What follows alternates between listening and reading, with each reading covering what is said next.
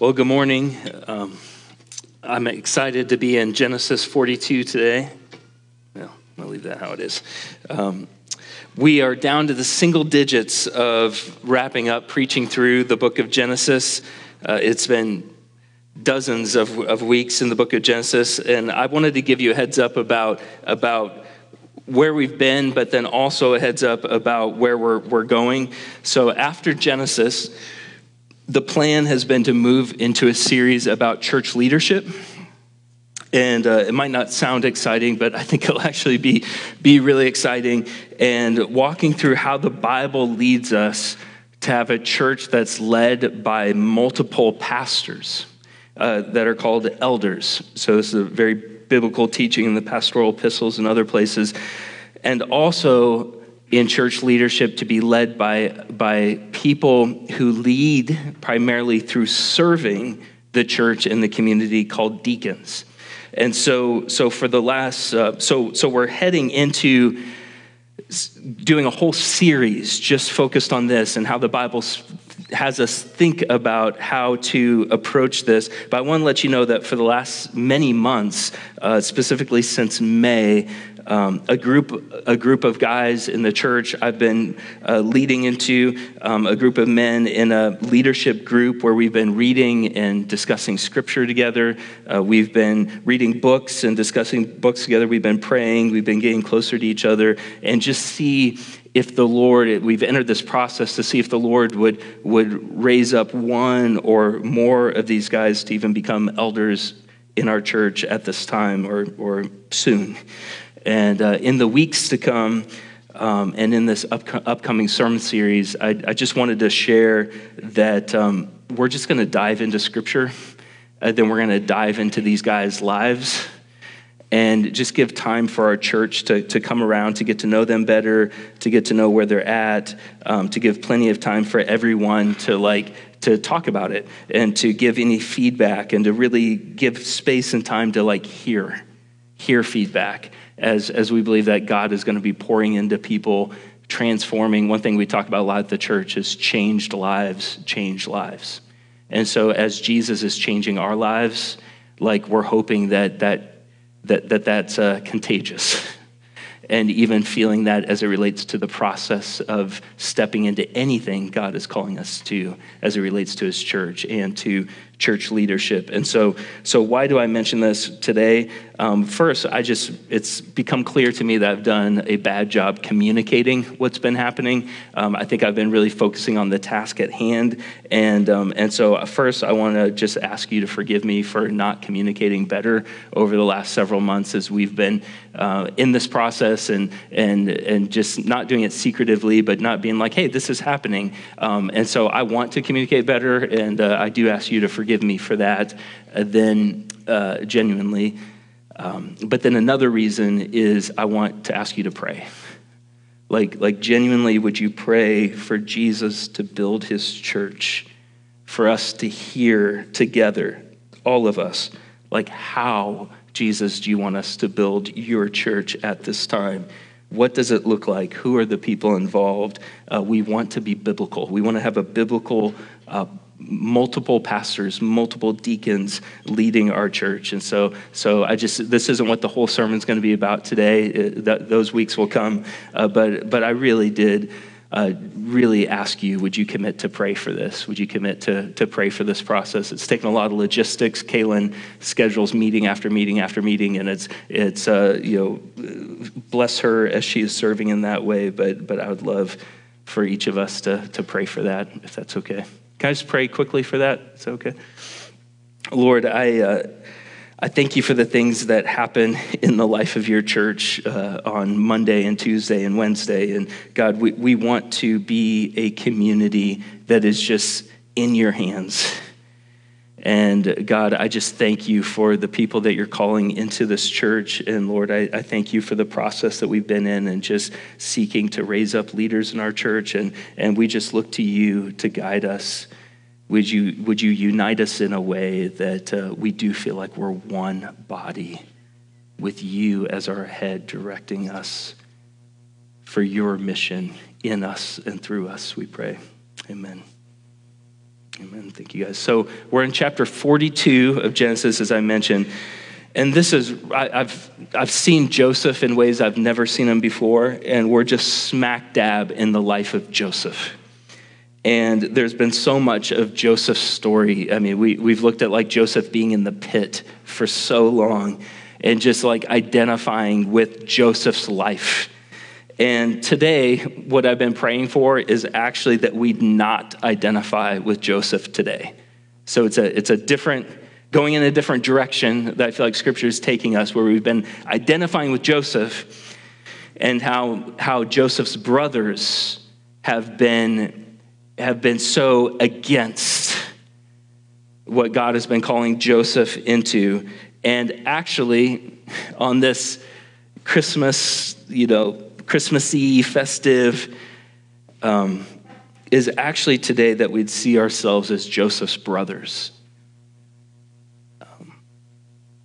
That their story would actually illuminate our stories.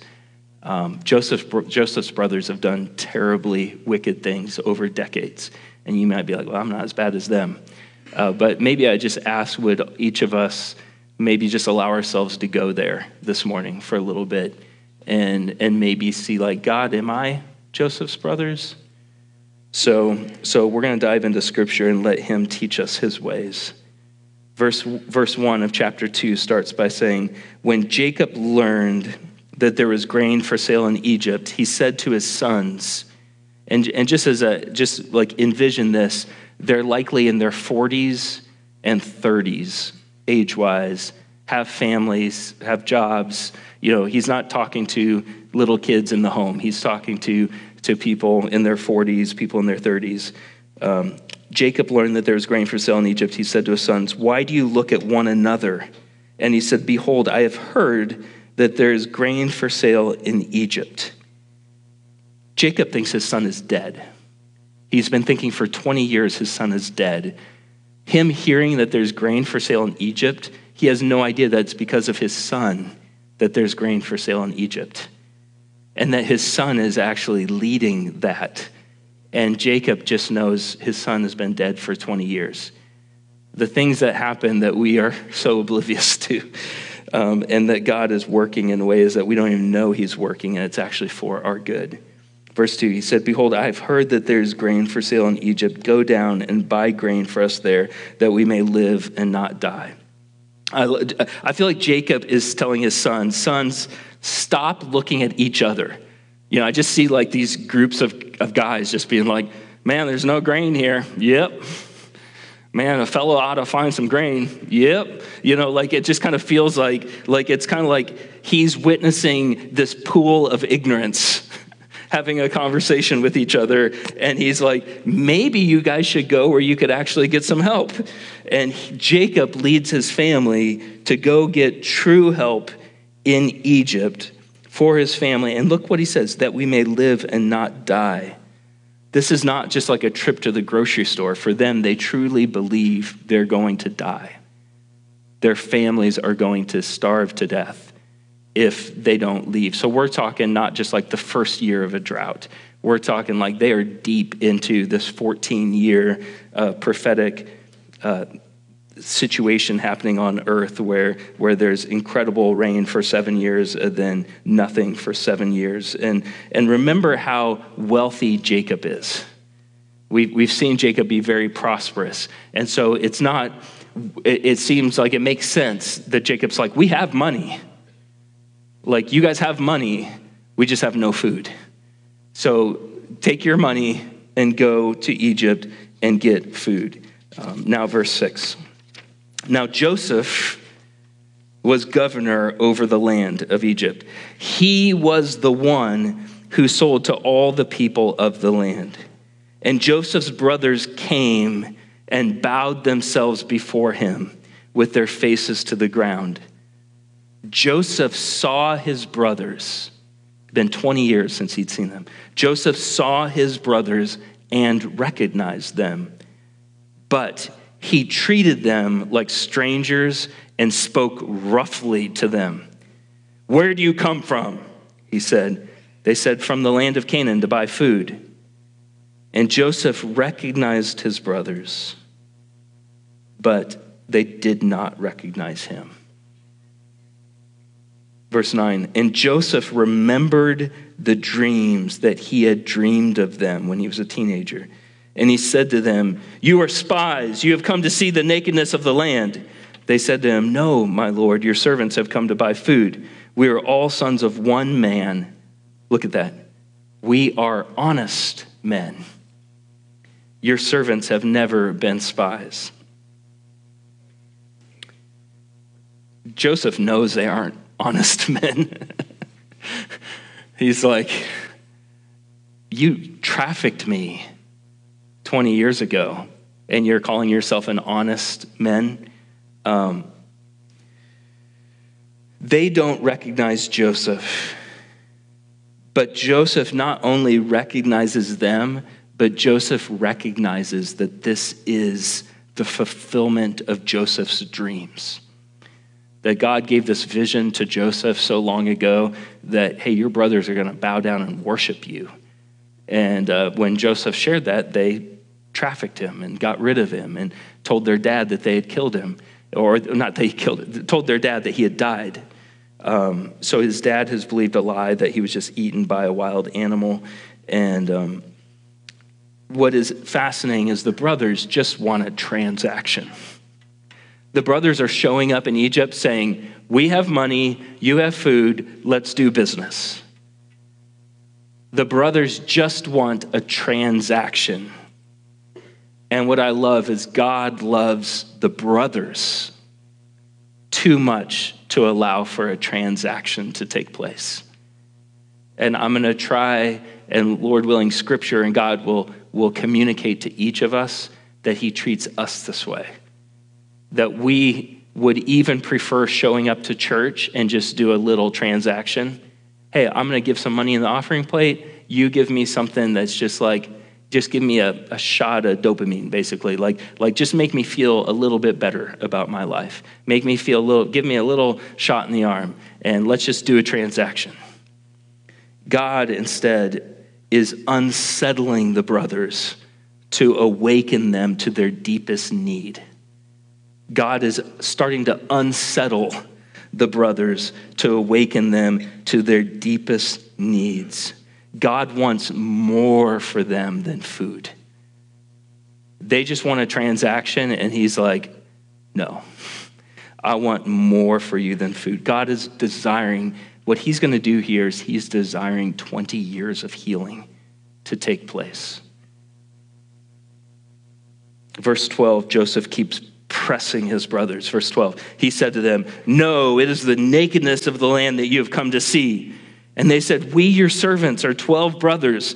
The son, they're like, we're just trying to do a transaction here, man. Like, we, your servants, are 12 brothers, the sons of one man in the land of Canaan. And behold, the youngest is this day with our father, and one is no more. So they're speaking to Joseph, not knowing it's him, and saying, like, we have a brother who doesn't exist anymore. Look at verse 4. But the brother who doesn't exist anymore said to them, it is as I said to you, you are spies. By this you shall be tested, by the life of Pharaoh. You shall not go from this place unless your youngest brother comes here. So Joseph, biologically, he's got half brothers, but he only has one full brother, and that's the youngest, who Joseph's mom, who he hasn't seen and she no longer is living, Joseph's mom died giving birth to this younger brother, who's the only one who's not there. So Joseph is orchestrating to see his brother. By this you shall be tested by the life of Pharaoh. You shall not go from this place unless your youngest brother comes here. Send one of you, let him bring your brother while you remain confined, that your words may be tested, whether there is truth in you, or else by the life of Pharaoh, surely you are spies, which means that they would be executed. And he put them all together in custody for 3 days. He throws them in jail. Joseph is being hard on them. You could be like, Joseph is getting revenge. I don't think Joseph is getting revenge. I think revenge he would have been like, no. Revenge would have looked a lot differently. Joseph is being hard on them Joseph is pressing on them because, and what they're going to see here in a second, is that God is pressing on them. God is after them. God is accusing the brothers to awaken them to their deepest need. God is accusing them. And he does that in our lives too. He is accusing us of things to awaken us to our deepest need. Now, verse 18. On the third day, Joseph said to them, do this and you will live. So they've been in prison or jail for 3 days. Joseph said to them, do this and you will live, for I fear God. If you are honest men, let one of your brothers remain confined where you are in custody, and let the rest go and carry grain for the famine of your household, and bring your youngest brother to me, so your words will be verified, and you shall not die. And they did so. Verse 21 is fascinating. So they're speaking Egyptian, like Joseph is speaking Egyptian to them. And a translator is translating Egyptian into Hebrew. But the brothers, when they talk to each other, are speaking Hebrew, which Joseph knows. Joseph is fluent in Egyptian and fluent in Hebrew. So verse 21, they said to one another, in truth, we are guilty concerning our brother, in that we saw the distress of his soul when he begged us, and we did not listen. That is why this distress has come upon us. And we don't see this. When this is happening earlier in Scripture, it's never told to us that Joseph is begging his brothers for his life and to not be sold into human trafficking. And we're never told that until now, when the brothers, I think, have been carrying the shame of this, been carrying the haunting of this.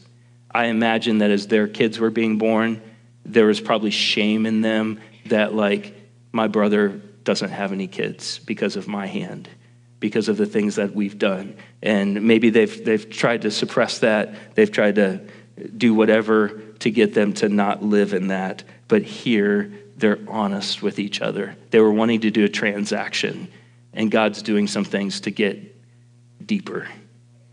Verse 22, Reuben answered them, did I not tell you not to sin against the boy? But you did not listen. So now there comes a reckoning for his blood. They think he's dead. Verse 23, they did not know that Joseph understood them, for there was an interpreter between them. And then look at Joseph's heart. Then he turned away from them and wept. And he returned to them and spoke to them, and he took Simeon from them and bound him before their eyes. And Joseph gave orders to fill their bags with grain and to replace every man's money in his sack and to give them provisions for the journey. This was done for them. And you might think like, oh, that was nice of Joseph to, like, even after he gave them all of this grain, to take back and to keep Jacob and the rest of the family alive, that he, like, put the money back. But this is going to ruin them because they're going to think they stole it, like they stole the grain. So even the frustration is happening, and what is happening is God is connecting their lives to awaken them to their deepest need. He is wanting to say, like, hey, look, when you as a 40-year-old man walk in to this throne room wanting to do a transaction with the leader, I want to connect your whole life to this moment. I want to connect things that have happened in the past. I want to connect all of these things because I'm wanting to awaken deeper needs that I want to meet in that moment. God is removing the whitewashed version of our lives to tell that we can tell ourselves. He's awakening their consciences. Like, it's fascinating how quickly they go there. You know, they're like 20 years ago, but they're quickly like saying to each other, like, this is because of what happened with our brother. And because of what we did, and we need to realize we're not honest men. We are guilty men here. Now, they could probably give maybe examples of the last 20 years where they did something like with the sheep or agriculturally where they were honest. But there's a deeper thing of saying, don't say you're an honest man.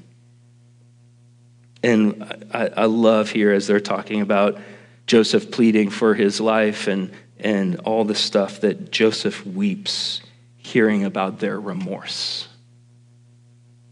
Hearing the genuineness of their remorse touches him deeply.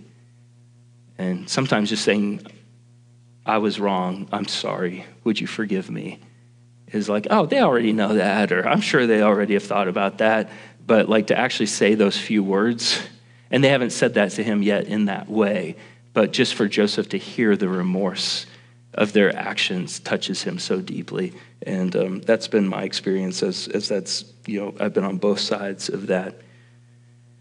Verse 26, when they loaded their donkeys with their grain and departed, and as one of them opened his sack to give his donkey fodder at the lodging place, he saw his money in the mouth of his sack. He said to his brothers, my money has been put back. Here it is in the mouth of my sack. At this, their hearts failed them. I don't know if you have a situation in your life where you're like, my heart failed me in that moment. And for when these brothers realized that their money had been put back in the grain sacks, their hearts failed them. They're like, oh my gosh, we are criminals. We're criminals. And they turned trembling to one another, and look what they attribute this to. What is it that God has done to us?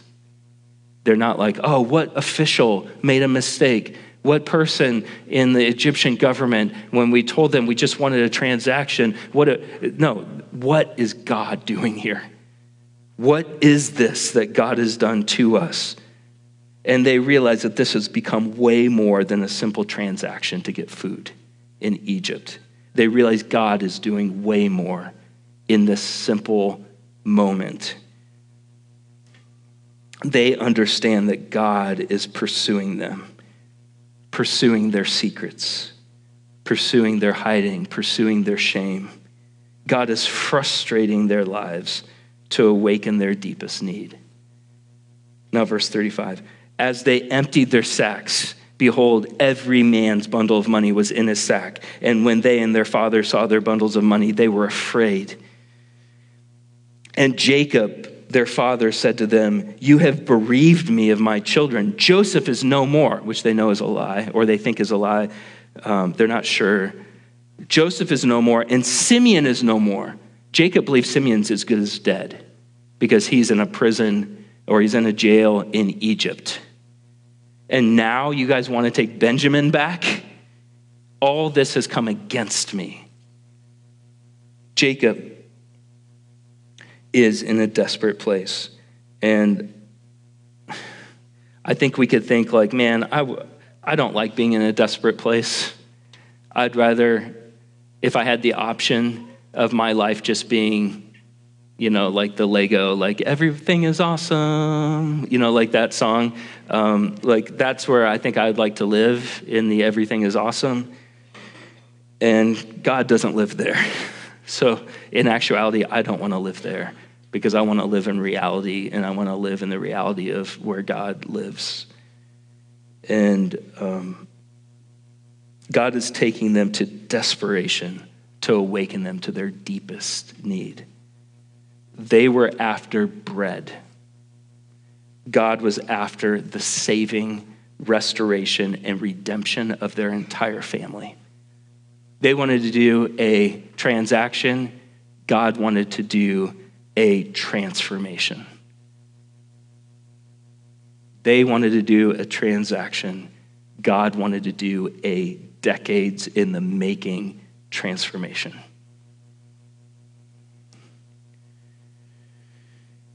I was sharing this with some guys that I was meeting praying with yesterday, and Kevin brought up this idea of if we had two options. And let's say option one is you come to church for bread, and you get a nice warm loaf of bread, and it tastes good, it feels good, and you leave, transaction accomplished. The second option is he does give you bread. He cares about our physical needs. But he also opens our eyes up to decades of guilt, decades of shame, decades of unresolved conflict. He doesn't want you to just come and leave with bread. He wants you to be healed. He wants you to be forgiven. He wants you to forgive. He wants there to be reconciliation that seems impossible. If you would ask the brothers, like, hey, in the next 6 months, you're going to be fully reconciled with your brother Joseph, they'd be like, he's dead. This is impossible. And it's like, hey, he's like even 20 years of baggage. Like option 2 is like, hey, I want to go into 20 years of baggage and I want to heal that. We were talking apart, I think, from God's grace, we'd be like, I'll take option 1. That sounds too hard. Sounds too emotional. I'm too tired for that. Don't have enough time to deal with that. I'd like some bread, please. I'll be on my way. And what he is after, what he wants, Jesus, would you allow us to say yes to that? We know this is going to be harder than bread, but it gets us out of prison. It frees us. And what is great is Jesus says, I'll be with you to the end of the age. I want to be with you every step of the way. And what I love is Jesus has the most dirt on us, period. Like, no one has more dirt on us than Jesus because he knows our thoughts. He knows every action. He knows every motivation of our hearts for a lifetime. And what I love is instead of him smearing it in our faces, he takes it with him to the cross. That's the type of, we're going to see Joseph being like Christ. And what's amazing is we actually get the real thing. We get the real relationship that he invites us into, which is like I want, first of all, God, like, would you show us the places that we are like Joseph's brothers, where we're not honest men and women, where we are needing saving. And Lord, I believe each of us wants healing.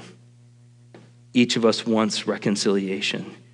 Each of us want you to capture our hearts. And Psalm 139 is just a beautiful psalm. The last 2 verses, or the verses 23 and 24 say, search me, O God, and know my heart. Try me and know my thoughts, and see if there be any grievous way in me, and lead me in the way everlasting. And I think like this psalm would have been really good for Joseph's brothers to meditate on, seeking a transaction, but really God is after transformation, and for us.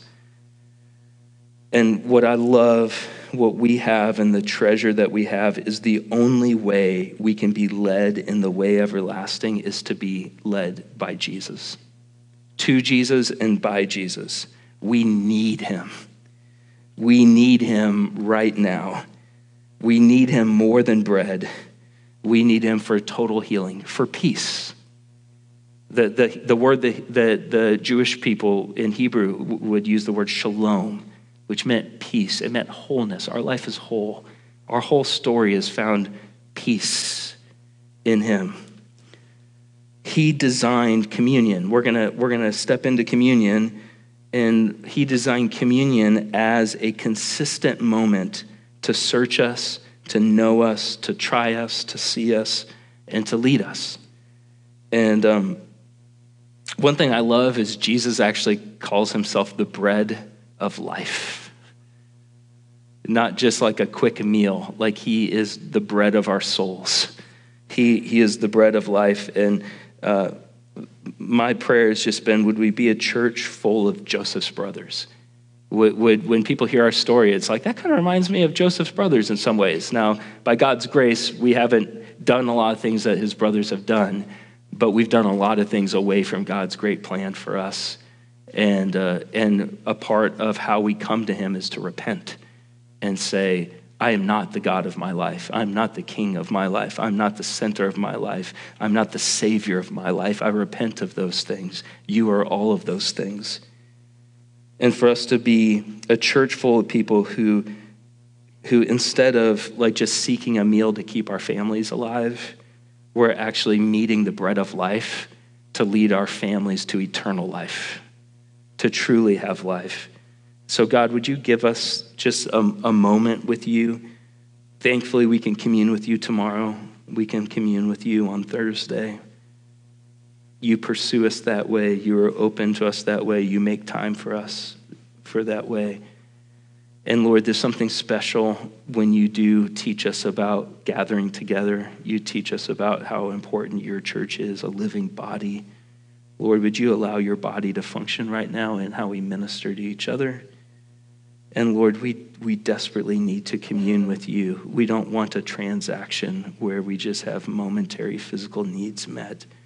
Lord, we desire total healing. We want peace everywhere. In our history, in our future, in our present.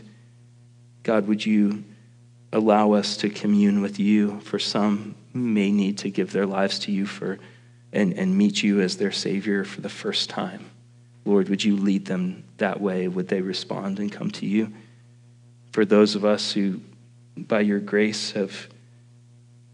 have given our lives to you, you are our Savior. You are our peace. Lord, we want more of you. We need more of you. We need you to search us and know our hearts, to try us, know our thoughts, illuminate the grievous ways in us, not so we can run away into shame, but that you can lead us in the way everlasting. God, each of us want that. We want that way. We want your way. We want the way everlasting. And so even as we commune with you through this way that you've designed for us in the church to commune with you, Lord, would we be just knowing and feeling that you are leading us in the way everlasting. Jesus, we pray. Amen.